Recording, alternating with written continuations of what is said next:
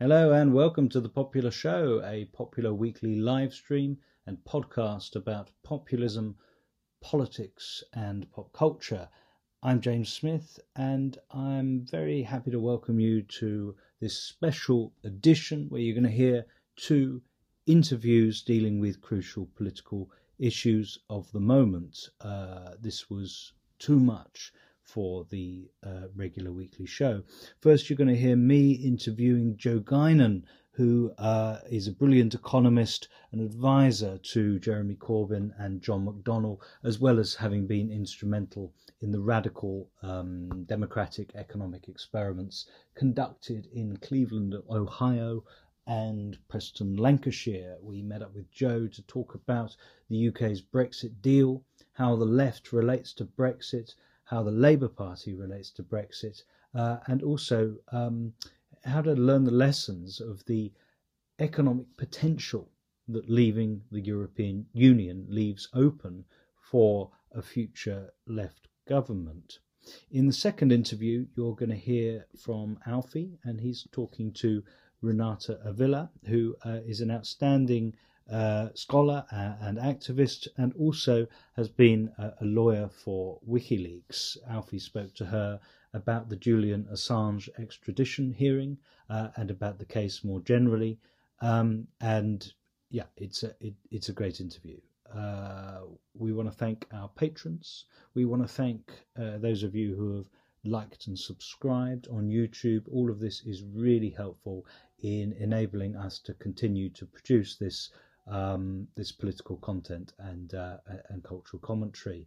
If you haven't already, and if you've been enjoying the show, we hope you'll consider going to patreon.com/thepopularpod and giving us a few quid a month. Politics, what's up with that? Police shots, what's up with that?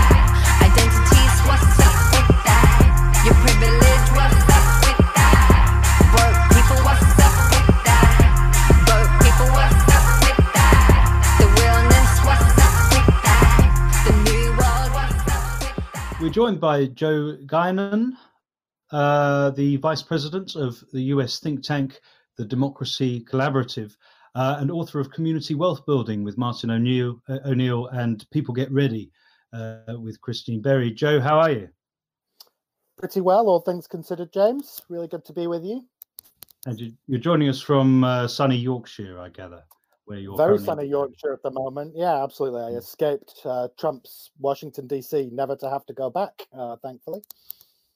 Your work is very transatlantic. Can you explain a bit what your sort of shape of your activities has been over the past few years? Yeah, definitely. So I work for the Democracy Collaborative. We're a think-do tank really working on building community wealth building and the democratic economy from the ground up. We've been primarily working in the United States for the last 2 decades. Our flagship work has really been in Cleveland, Ohio, where we help develop the evergreen cooperatives and a model of bottom-up local economic development.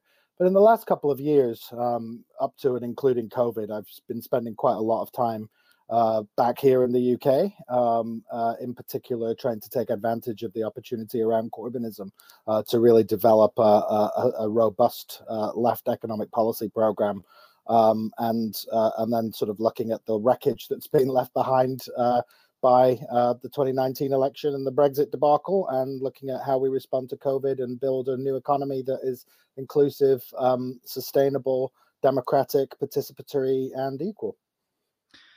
You were in the minority of people on the left who, even before the 2016 referendum on Brexit, were speaking of its opportunities. A lot of people on the left continued even after the referendum, insisting that another Europe is possible. Others gradually, some too gradually, came to the view that Brexit needed to be accepted as a kind of political necessity. But you saw it as substantively rather than strategically something that the left should be engaged in. Why did you think that, and do you think that still? I absolutely think that still, and it was a very tiny minoritarian view in the run-up to the referendum, and indeed it was very difficult at times to even get a hearing for what came to be known as Lexit. But my position really was developed, and by the way, I lived in Brussels for 3 years, and I've seen the European Union and its operations up close, and have been thinking about these things for many years. My position was basically that we were running up against the outer limits of neoliberalism, and we really saw that explode with the 2007-2008 financial crisis. And what that has ushered in is an anti-systemic moment where the limits of that previous model, which is dying and continues to be dying all around us, was really prompting political sort of awakenings and insurgencies around the world. And we sort of saw this in many different forms in many different places. And for me, the opportunity of this was to really look at the architecture that had been created around us with the European Union, with the single market, with the sort of neoliberal constitutionalized economic model that is at the heart of that project, in some ways from the very beginning, but certainly since the 1987 Single European Act. And to begin to unwind that, we are not going to achieve our economic objectives without, in some senses, a rupture with the structures and the institutions and the economic regimes that have been put in place around us for 40 years. And the sort of neoliberal enforcement mechanism of the European Union, we've seen it operation through the Eurozone, we've seen it in the punishment of Greece.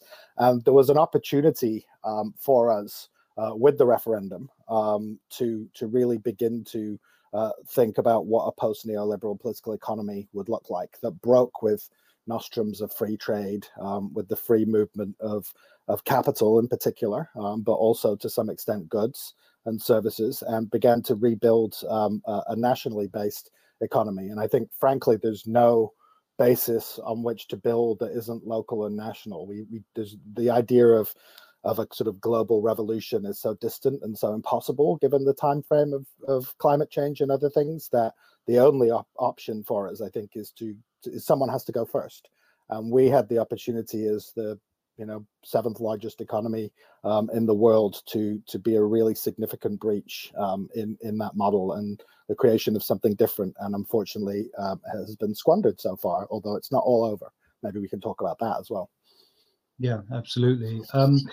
Let's talk a little bit more closely about your idea of a post-neoliberal national economy, because for all the fun that Remainers have had, like saying how's Lexit going, or treating Lexit as a kind of object of ridicule. I mean, as you said, it continues to be hard to get a hearing for these ideas. Actually, across your writings, there is a far fuller account of what an economy after Brexit could look like, far fuller than anything any Remainer has come up with, and actually far fuller than anything anyone on the right has been willing to admit to. Could you describe in a bit more detail what you mean by economic democracy, and how you see that as fitting in with the rupture that a break from the EU would represent? Absolutely. I mean, I think it begins from an insight that we've been engaged in a centuries-long struggle for political democracy and for the rights of the citizen in the political realm, and yet the horizon for the left has to take that democracy into the other major realm, which is the realm of the economic, where we still operate in what is essentially feudal and authoritarian structures of ownership and control in the private sector, and unfortunately also in the public sector in the history of social democracy and of actually existing public sector institutions. And so where we've been coming from is the notion that we need to build empowered citizens at work as well as in politics as the basis for true democracy. And that includes a sort of pluralism of economic forms. And so we see, instead of the dominance of the large multinational private publicly traded corporation as the central institution of corporate capitalism as we know it, a plethora of forms, whether they're worker cooperatives, whether they're community ownership models like land trusts, whether it's public enterprise itself, but in a democratized form at local and regional levels, or indeed whether it's large-scale ownership over vast amounts of capital through sovereign wealth funds and other models. And you can go sort of all the way from the on the ground local ownership of small enterprises all the way up to very large scale public ownership and control over capital, and begin to see the contours of a very different functioning economy. And the key thing here, the key insight for the left, is that we've been struggling in many ways with a model that's really about redistribution, which allows the capitalist economy to run and operate and produce anti-social, anti-environmental outcomes, and then struggling to correct those through redistributive taxation, through regulation, through trying to hem in and control the power and the operations of the normal functioning of that economy. What we say is we should be doing something very different. We should be restructuring that economy at its very core so that those institutions and relationships in and of themselves produce the outcomes that we are looking for in terms of greater equality, ecological sustainability, local democratic accountability and control, and so on and so forth. And so there's actually an enormous amount of work that's been done looking at how this economy isn't just a pipe dream, but actually already exists in examples in community after community across this country and all around the world. And what we now need to do is to knit those together into a comprehensive vision of a viable, practical, really actually already existing economy that can deliver the kind of lives and livelihoods and an economy that we all want to see on the left. Yeah, one of the most striking, memorable ideas I remember reading from you was that if Cleveland and Preston in the UK have shown that actually local government still has a great deal of spending power, and therefore still has a great deal of leverage when it comes to incentivizing certain kinds of business activity and ownership within local areas. In Preston, for instance, it's possible for local government to prioritize contracts to locally owned companies that have good green credentials, pay a living wage, have cooperative elements, and so on. You argued that an entity like the NHS in Britain could be run on similar lines and could actually, without changing an enormous amount about current structures and organizations of the economy, could actually have a pretty transformative effect. There was something of that reflected in a document that came out during the 2017 election called Alternative Models of Ownership. Did you feel that you had the ear of the Labour leadership over the course of the Corbyn years? To what extent was that the case?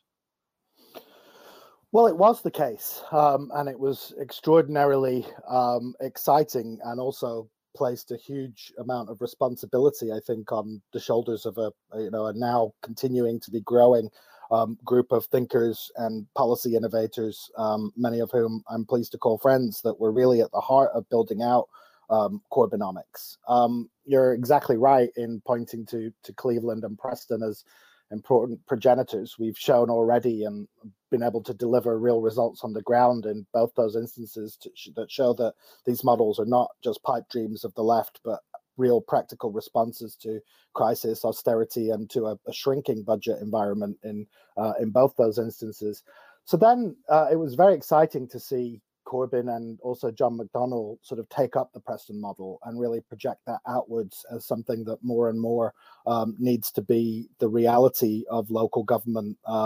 Labour is already in government in many parts of the country. Of course, this is perhaps the most centralized country in Western Europe, and the powers at the local level aren't always what we would want them to be. But even within the existing constraints and limitations of local government in the UK, what Matthew Brown and others have shown in Preston and increasingly elsewhere around the country is that there's a lot more that can be done already with the existing purchasing power and the existing legal frameworks.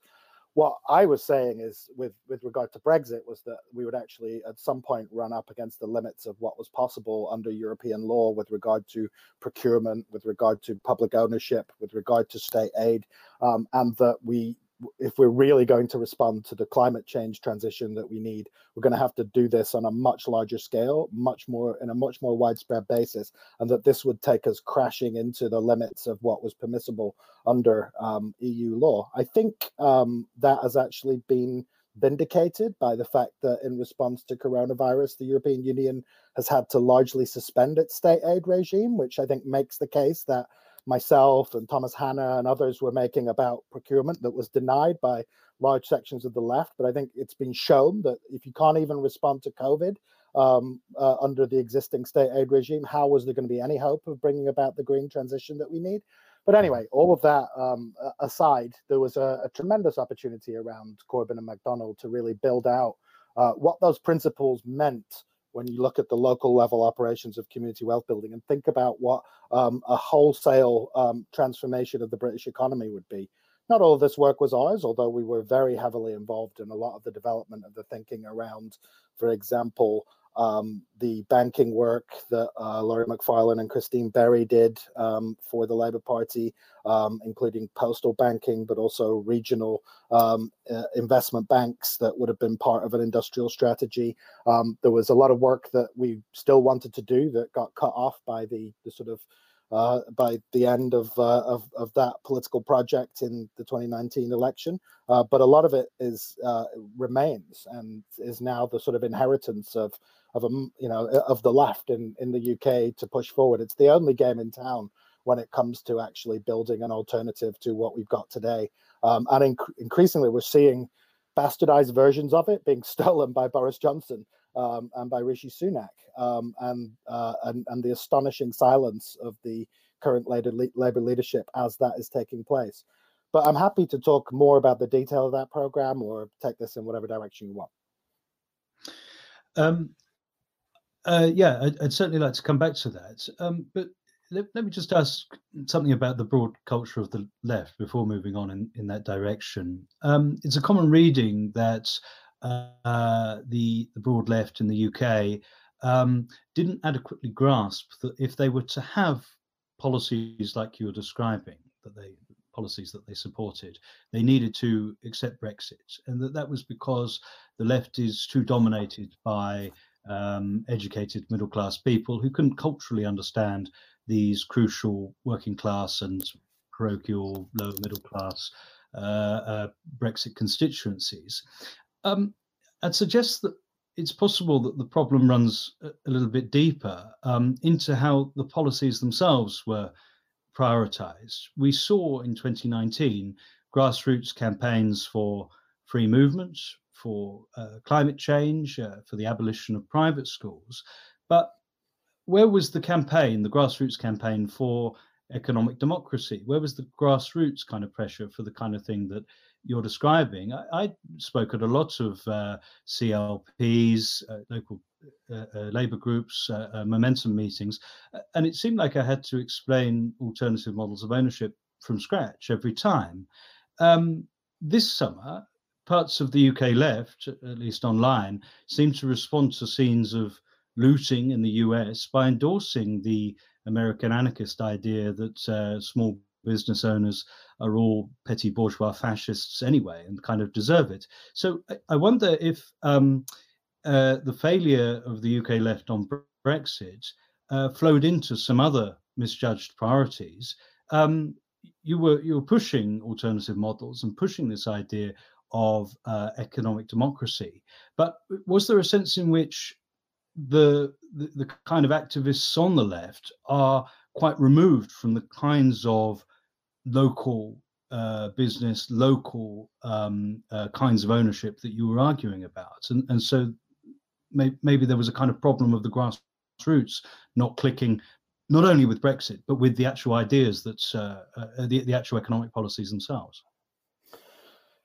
That's really important, I think. And two things are intersecting there, at least. One is the sort of paradox of Corbynism, whereby this opportunity fell into our lap as a series of accidents. A butterfly flapped its wings, in a sense. Eric Joyce had one too many pints in the House of Commons bar hit a Conservative MP. There was the selection battle then that took place over Falkirk, the Miliband changes to the rules that opened the door to Corbyn. And what we then got was the leadership fell into our lap, and the opportunity to develop a radical policy program was there, but it wasn't as the result of decades of hard work and organizing and building power. And in a way, we were in a position where we had to reverse engineer a movement.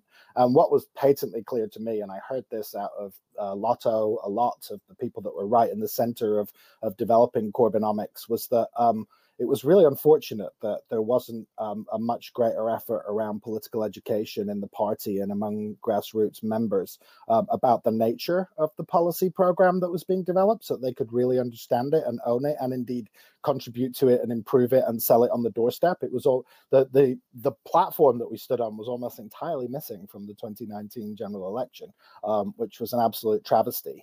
In some ways, maybe it gives us another chance to have a run at it under a different banner, and that's a possibility for the future. The other thing that's intersecting with this, though, and this I think speaks to what you're talking about in terms of misdirections and misunderstandings, is I think it's sometimes not fully appreciated the extent to which 40 years of neoliberalism have permeated not just society and our institutions, but also our thinking and indeed the left itself. And we see this in forms such as the sort of hyper individualism and competitiveness of celebrity culture on the left and the way in which our media sometimes works. But we also see it in our economics.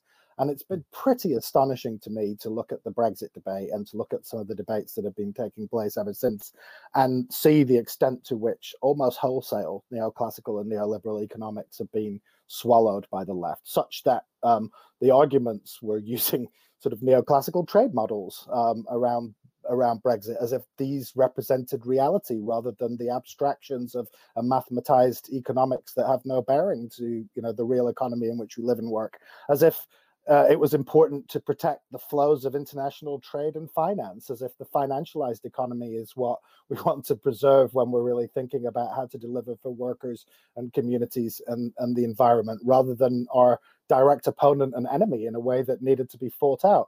And within this then has been subsumed notions of national interest in trade policy and overall, the use of GDP, which people ought to really understand by now is an extremely flawed measure and indicator. And so as we've internalized, this absence of our own political economy and our own economics has led us into some very difficult relationships to what should be our political base. The other thing that's happened is that as the economy has changed and we've seen the decline of manufacturing and of an industrial working class, which is a long, long story in this country and elsewhere, it's going to be necessary to construct a new economic basis for our politics. And that economic basis, I argue, and my colleagues argue, is to be found in this emerging new range of institutions. It used to be, again, it was a redistributive model that you'd let capitalism do its thing, you'd hem it in, you'd have countervailing power from trade unions trying to check the power of capital, and then you'd redistribute afterwards through policy and try and constrain. And what that worked for a certain period in the post-war period for very specific reasons, and then has fallen apart since the 70s and the 80s. And what we really need to do now is construct an alternative place to stand economically for our politics that allows us to go back to, and some of these models will intersect in a really happy way for our friends that are anarchist inclined. A lot of them are about cooperatives, about decentralization, about localization, about bringing power down to ordinary people as close as possible to the ground. I argue that that's not enough, though, that we also need scale and verticality in the economy, and that's why we still need public ownership, but in some instances, national public ownership, and that means state power.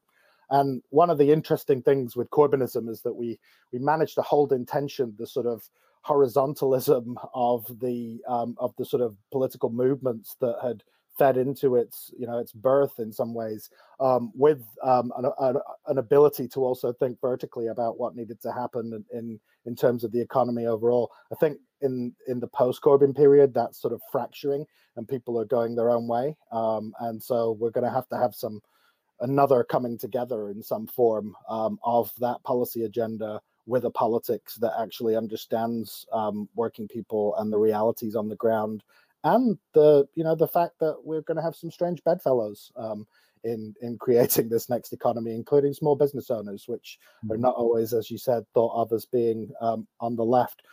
One thing people might want to consider is if you don't like small business and you just want a straight fight with Walmart and Amazon and others, that's the direction we're going in at the moment. There's actually a massacre of local and small business that's taking place as a result of the COVID pandemic, and a potential for an Amazon recovery and a huge concentration of corporate ownership and control of the economy afterwards. And good luck if you think then all we need to do is democratize that. I would argue that that's actually a dangerous move that takes us a lot further away from where we want to be, rather than starting with locally, privately owned economies and figuring out how we democratize them and build public policy around them, and in some senses take them over and control them collectively as the basis of what comes next. Yeah, absolutely. I mean, I would have thought that even politically, the massacre of the high streets under lockdown should present the opportunity for, well, some floating loyalties at the very least. One last political question before asking you a little more about policy. This is from one of our friend of the show, Conran Tickle, who asked us this when I said that you were coming on. A story we on the materialist left have told ourselves is that Corbyn and the leader's office had it right on Brexit, and we failed because of sabotage or misreading of the situation by John McDonnell, by Keir Starmer, and others who dragged us towards this messy, compromised Brexit position. But last week or a couple of weeks ago, Keir Starmer, the face of the People's Vote within Labour, whipped MPs to support Boris Johnson's Brexit deal, and Jeremy Corbyn voted against it. Conran asks, does Corbyn voting against the deal aspects of those 5 years in a different light, i.e. the left can no longer pretend it was all people's vote sabotage? Well, things are rarely just one thing, and I think the sort of the Labour leaks document, the increasingly evident sort of post-election behaviour of the People's Vote operators, and the way in which that was largely an AstroTurf campaign funded by big money, including big money in the city, and that has utterly melted away without achieving any of its objectives or its stated objectives, but certainly did achieve maybe one of its unstated objectives, which was to wreck the possibilities of a radical Corbyn government. That's part of the picture. That's clearly what Peter Mandelson and other people were up to with that. And I think there still needs to be a true reckoning over that, and a reckoning with Keir Starmer, because we actually see, even though he has flipped into adopting the position that we should have had and that wouldn't have led to, I would argue, to the political massacre that we suffered in 2019. He was so central, so instrumental to imposing that disastrous second referendum policy upon us. And for what? We now see that he's willing to jettison it and to accept, finally, when it's too late for us, maybe not for him, the correct sort of position of respecting democracy and going with the result. But what he's using it for is almost nothing, as far as I can see. It's a sort of it's not even a fully fledged sort of Blairism that at least had the confidence of its own convictions and a sense of the future, and was at a moment where the logic of that political position could at least be understood, if not agreed with. At the moment, we're on a road to nowhere, dawdling along in the wake of the disaster of Johnsonism without offering any alternative whatsoever. But I think it's a good question about what else was going on, and I do think this takes us back to some of the sort of deeper failures ideologically of the left ourselves, including our relationship to leadership. We fell into expecting Corbyn and McDonnell to deliver from on high, and it's understandable why. We had to form a Praetorian Guard to defend Corbyn against repeated coups and sabotage attempts, momentum largely operated as that Praetorian Guard, but that meant that we didn't turn outwards when we had the opportunity to do that in 2017 and really begin to engage with the communities that that needed to hear from us, not just in the run up to an election, but every week, every month, in the years, before an election, to really begin that conversation and democratize the understanding of that program and what it was about. There's also some personal reflection, I would imagine, that will be taking place on the part of people like John McDonnell. And, I'm of the Tony Benn school of not wanting to personalize and to keep things political. I do wonder, John McDonnell, it was a privilege to work with him and his team and to see what I think is one of the giant policy and political minds of the left in the last couple of decades when it came to seeing what that vision for the alternative economy should look like. I do think at the same time that he had some limitations when it came to strategy. Sometimes there was a sense that it was all tactics and no strategy there. And I'm, his immediate reaction to the election loss was that he owned it, and I think that's true in some ways. I also think if we are to come back together in the way we've been talking about in the last hour, part of that coming back together of the policy agenda and of the politics that needs to happen for it to be different next time around is really understanding the mistakes that were made. And I think John could play a really important role in that, were he to choose to. I think it will be very painful because I do think it's one thing for Starmer to have led us disastrously in the direction of the second referendum, but it was pivotal that that John McDonnell went along with that at the end of the day. And I think that will be seen as a Waterloo moment for what really should be called McDonnellonomics rather than Corbynomics in some ways, since John was so much at the center of that.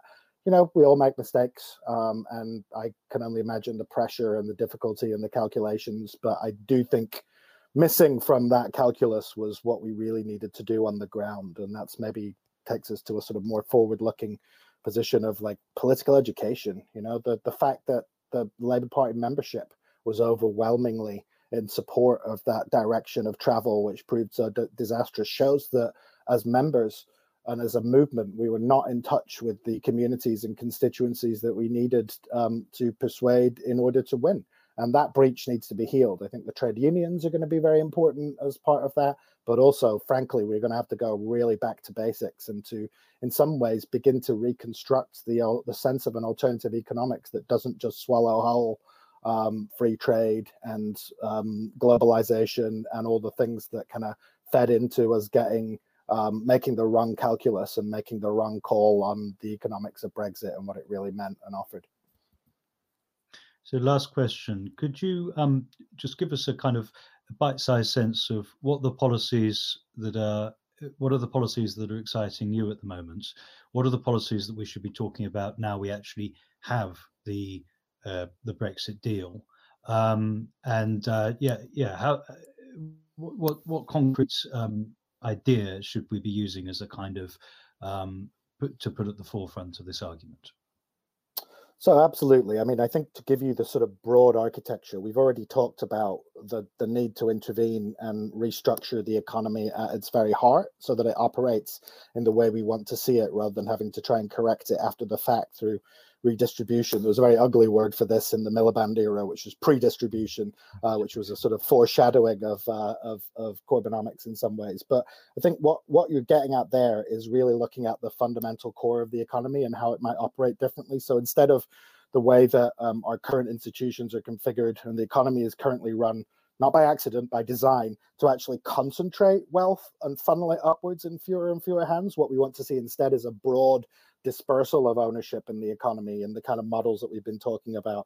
And, again, instead of this sort of notion of a frictionless single market, which is a very Hayekian concept, actually, at the heart of the European Union, instead of this notion of continental and global economic integration, in fact, we want to see the reverse of that, the sort of rooted, participatory, democratic economy that's under local ownership and control. And again, at the center of that, instead of extractive multinational corporations, what we want to see is things like worker or community ownership of firms and enterprises. Instead of privatization, we want to see new forms of public and collective ownership, and particularly democratic ownership. Instead of austerity and of the private credit creation that we see in the private banking system, we want to see essentially the unleashing of the potential power of public banks, of public investment, and of a post-scarcity approach to money, which I think has been underscored by what central banks have been able to do in relation to coronavirus. And so on and on, we're seeing the emergence of a new economic paradigm. And so in regard to Brexit in particular, there are three areas that are really fruitful, that are explicitly difficult and in some ways prohibited. And this has been a big argument under European law. It's always a spectrum, right? And the European Union itself is very large and contains multitudes and isn't just one thing. But by and large, at the heart of that economic model is a prioritization of markets, of private ownership, and functionally a ratchet effect that allows you to move in one direction and not in others. And so we were told, for example, oh, you could do whatever you want with public ownership because look at the public ownership that exists in other European countries. Well, actually, the problem is you're allowed to move in one direction and one direction only. When you've introduced markets to a sector in the European Union, you're not allowed to demarketize. And this was one of the big issues with railways and rail privatization. The problem for us was that we were always an outlier on privatization. 40% of the value of all assets privatized across the OECD between 1980 and 1996 occurred in the UK. That's an astonishing economic sort of transfer from public to private. We've only seen that in circumstances like Chile under Pinochet or the collapse of the Soviet Union. But this happened in sort of peacetime in the regular functioning of the UK economy. What we saw with the Corbyn program was an attempt to really bring large chunks of the economy back under public ownership that would have been quite difficult under European law because of that ratchet effect, because you're only allowed to move in one direction and not the other. And so I think a new era of public ownership, it might be forced upon us by accident, actually, since most of the economy is relying on being propped up at the moment. But of course, Johnson's going to do it in a way that benefits the interests of that he represents, and that leaves them with the option of reprivatization and of going back to as much of the status quo ante as they possibly can. We need to be making an argument for, if we're bailing out companies at the moment, we're actually taking equity stakes, and we're thinking about how we use public ownership to change behavior in regard to climate change and emissions and investment and sort of relocalization of supply chains. You know, one thing that Corona has pointed out is we're vulnerable to these extremely extended and fragile global supply chains on things like personal protective equipment, and much more of that needs to be onshored and brought back, and that gives us an opportunity to create new manufacturing in the UK. And that brings us to the second big area, which is state aid. And I think we already talked about this. You know, there was an argument that you could do what you wanted with state aid, that we weren't using all the headroom that we already had under European law. That was certainly the case for the UK. We always had a very strict interpretation of the sort of most neoliberal version of what European law meant. Germany and France have used state aid to greater effect, but there were limits, real limits. And we saw this in places like Italy, where they tried to bring about, through the Marcora law, a conversion to worker ownership of businesses that would otherwise being shut, and that law was struck down by the European Commission and was only reinstated at a quarter of its previous value. And so there were all these limits under state aid, and again, the fact that the EU itself has had to largely suspend its state aid regime in response to the corona crisis underscores the argument that we're making from a Lexit point of view, that we need to unleash ourselves from many of these EU state aid constraints. And frankly, WTO rules are better than the EU in this regard, and give us more room for maneuver. I actually think we need to be interrogating our relationship to the WTO and to the rest of the global architecture as well. But, you know, pick your battles one at a time, right? The last area really takes us back to Preston and Cleveland. That's about procurement. You know, we already, as a public, as a government, spend an extraordinary amount of money, and the NHS was the example that you gave. Think about the NHS potentially being the backbone of a sort of industrial and services strategy, and in which, instead of procuring from large multinational pharmaceutical companies, we're actually creating community worker co-ops, public enterprises that can manufacture generic drugs and you know, a fraction of the price, and that themselves can benefit from what is overwhelmingly a public investment in R&D that underpins many of the medical technological breakthroughs that we see. You know, imagine sort of local government redirecting in the way that Preston has already shown the way, so much of its spending locally, so that we can revitalize local small businesses, including women and minority-owned businesses, but all the way through to co-ops, and indeed to publicly owned, municipally owned enterprises that allow you to start to create circular local economies with multipliers, in which, you know, if you buy from a local business, that pound then passes through the local economy something like 8 times more than if you buy from Amazon, and immediately that pound goes, you know, not just out of your community, but often out of the country without even paying any tax on the way out. And so, you know, the use of procurement where there are limits to what you can do under European law. The fact that the Germans have been more successful in having much more of their procurement done domestically by German companies is partly a function of language and of accessibility there.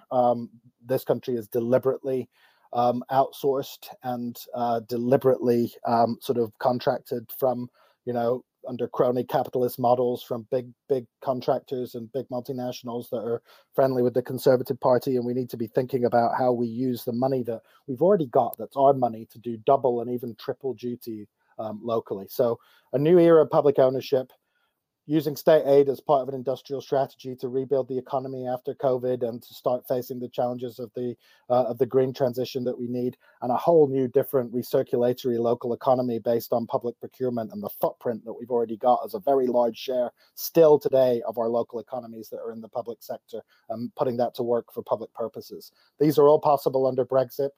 Some of them in limited fashion may have been possible under European law, but the whole point was that this is where we go back to your very opening remarks. It's not just the substantive possibility of Brexit that was important, it's the strategic and political dimension of that. And what we did as the left was set ourselves against one of the biggest democratic uprisings and protests that's happened in this country's history, and boy did we get told what the result of that was going to be in 2019. We're not dead yet though, and there's a chance to rebuild. Lexit is pretty much the last thing standing if you actually don't want the Johnsonomics that we've got at the moment. So let's, you know, let bygones be bygones, learn the lessons, I think, of the last couple of years at leisure. But in the meantime, there's some real opportunities out there, and we should be going after them and creating the vision of the new economy that already exists and that can be spread much more far and wide. So I'm a relentless optimist. It's, as D. Ward Huck says, it's far too late and things are far too bad for pessimism. So let's get to it. It's the work of 2021 and beyond. How's Lexit going? Extremely well. Thank you for your time, Joe Guinan. Thank you.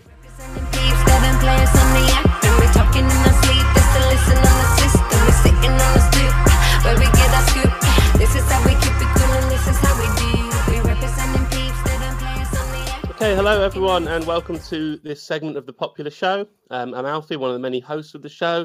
Most of you know me, and really pleased to be joined by Renata Avila Pinto, who's a lawyer and activist who works on technology and intellectual property rights, and she's a spokesperson and part of the legal team that's been defending Julian Assange and WikiLeaks over the past many years. So we're kind of here today to respond to the breaking news really this week, or today, just hours ago, that Julian Assange, the British courts have decided that Julian Assange can't be extradited to the US, primarily, I think, on medical grounds. I'll perhaps get into that. Of course, most of listeners will know that we've been supporters of Assange historically, and that this is a big moment for the left. But thank you so much for joining us, Renata. And could you first of all sort of tell us what's happened today and what do you think it means? Well, I want to share with the audience the experience of watching remotely, you know, like because we cannot be there because of the virus and so on. Remotely, it was very tragic because one by one, the judge dismissed all the defense arguments, saying that no, his journalistic activity shouldn't be protected, that no, that all the things that he did were not protected and were not politically motivated, so he shouldn't deserve protections. And we, like, at some point, you know, like it was like she was copy pasting all the arguments of the prosecution and repeating them. And we were like really worried and disappointed, and just hearing all the words that we expected. And the last argument, the very last argument, was the favorable one. And it restored a little bit the hope, the minimum hope on humanity and humanity standards that our legal systems should guarantee inside my heart, because they said basically, as you all know, because it's everywhere now, it was on humanitarian grounds. It was on a suicide risk, on a clinical condition that he was that the extradition was rejected. So the fight is still there. You know, the elephant in the room is still there. But the most important thing is that the decision today might contribute to save his life, because we don't want martyrs. We want Julian alive and well. Yeah, I mean, that's fascinating to hear how it came to you as you were watching it, because obviously I was kind of just sort of checking the news this morning, knew that this would happen today. So to us, it came the other way around, really. First, I saw the tweet from WikiLeaks saying the breaking news that he'd be staying, and you just feel very excited and happy. Obviously, my first thought that a life has been saved here, and that, you know, this is a life at risk, and so that's kind of relief there. And then, of course, I think, you know, perhaps that you're hopeful that if this is a ruling that's been made, then it could save many lives further down the line. But then when I started looking at as the news articles started emerging, as you say, in fact, you start seeing that actually this hasn't really been a clear-cut case of the legal system over here in the UK, where I am, you know, supporting and protecting the important work that WikiLeaks and Assange have done at all. It's been, it was, as you say, it's basically suicide risk and medical grounds. So it's a mixture, is it, of sort of relief that, you know, the worst thing hasn't happened, but perhaps do we need to make sure we qualify that and think about, you know, there's a lot of work still to be done, do you think, before this is not as positive a ruling as perhaps it first seemed? Is that what you say? That's precisely what I'm seeing. Like, and it does need to be seen in a context, and the context is 10 years of lawfare, 10 years of using process to punish a journalist in the heart of Europe. I mean, that's the most important thing to remember for the audience, that starting from legal claims that were not sustained in Sweden and going through years and years and years of surveillance, harassment, mistreatment by courts, mistreatment by the press, activists being too shy to support him openly until now. And I think that it was the right thing to do, what the judge did today, but it was also hard evidence, you know, like a ruling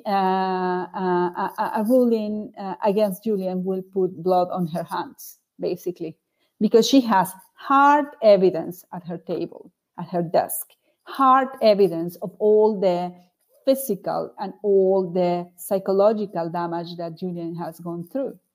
So ignoring it would have had terrible consequences in history.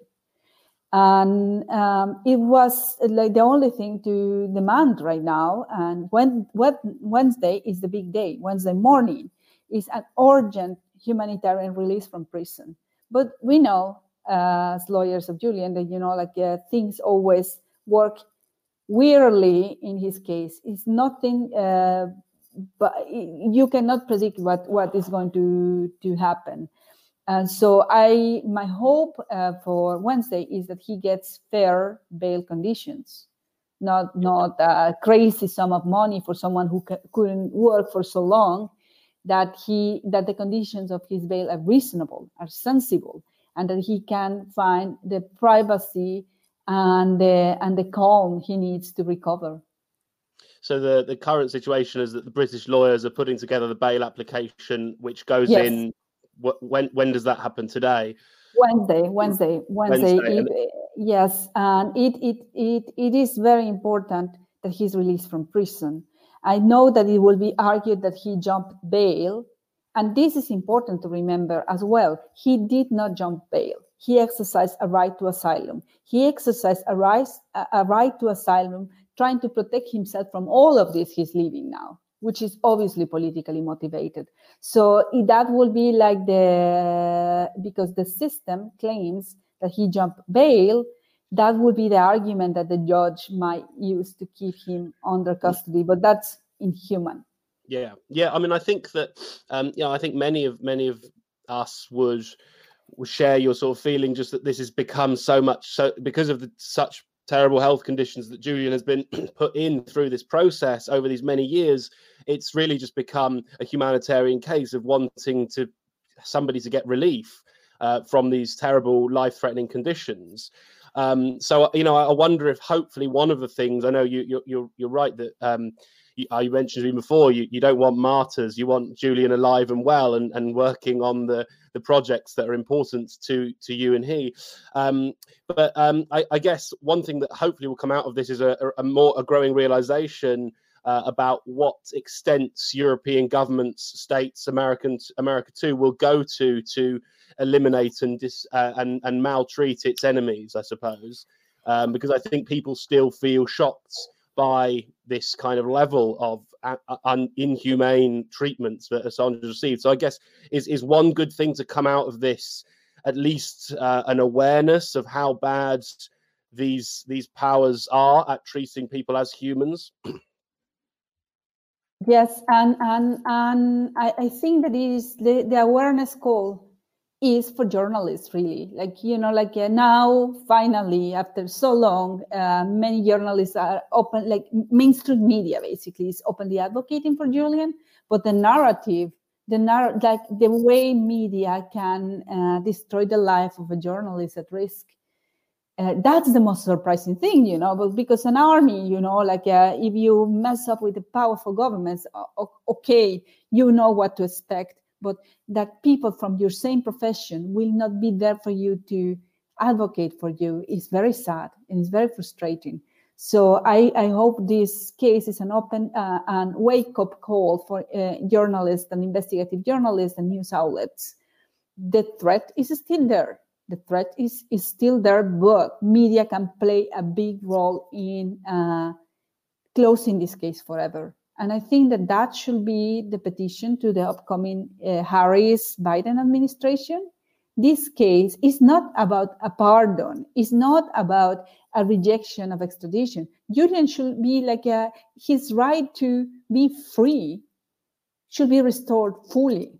And the right of journalists to publish should be restored fully. And that will only happen when the case is closed. Yeah. And that's my ambition. That's my ultimate goal. My ultimate goal is that this case dies. The only death we need in this case, basically. I couldn't agree more. I think that's a really good way of putting it. I'm really interested in what you said there about mainstream journalism now coming around to this position and taking this position of support, whereas actually at some point in the history of this case, it was almost sort of heretical to defend Julian. So what do you think has caused that sort of turn of the tide in terms of the media's sort of mainstream media's switch to being in support? I mean, it is the world changed a lot in the last 10 years, for worse, for journalists. And it's undeniable. And it's undeniable that what they thought it was like pure paranoia and speculation and exaggerations from our side, it turned into reality, and it went even worse. If you think of the case of Jamal Khashoggi, for example, cut into pieces inside an embassy, or the Maltese journalist killed by a bomb, right here in Europe, right here in Europe. And in the near, and then you have, even if no longer Europe, in the UK, Julian subject to these such brutal, arbitrary conditions, and so unreasonable prosecution procedures, and seeing him in this glass box, as he was a very dangerous criminal, played a very powerful role, I would say, in journalists realizing that not standing by the right to publish would be like brutal, will be shooting themselves in the foot. Yeah, I think that's a really good answer. I mean, that's great. I mean, before we finish, Renata, it'd be great to hear a bit about your work as well. I mean, you've told us what you hope to be part of on this case, but tell us a bit about what you've done for WikiLeaks and for Julian, but also some of the other stuff. Because I mean, I know that you're part of the board of directors for Creative Commons. I mean, I'm a media studies lecturer, always lecturing my students about why we need open knowledge and why we need net neutrality and Creative Commons and things like that. And of course, this is connected to this case and to WikiLeaks. But tell us a bit about the work you've done for all this, and how you see the relationship between this Assange case and all that stuff. You know, like I think that I'm still a lot of an idealist, and I think that we are just in a sad transition of adjustment, kind of on. We still have unique possibilities to transform people's lives in our hands.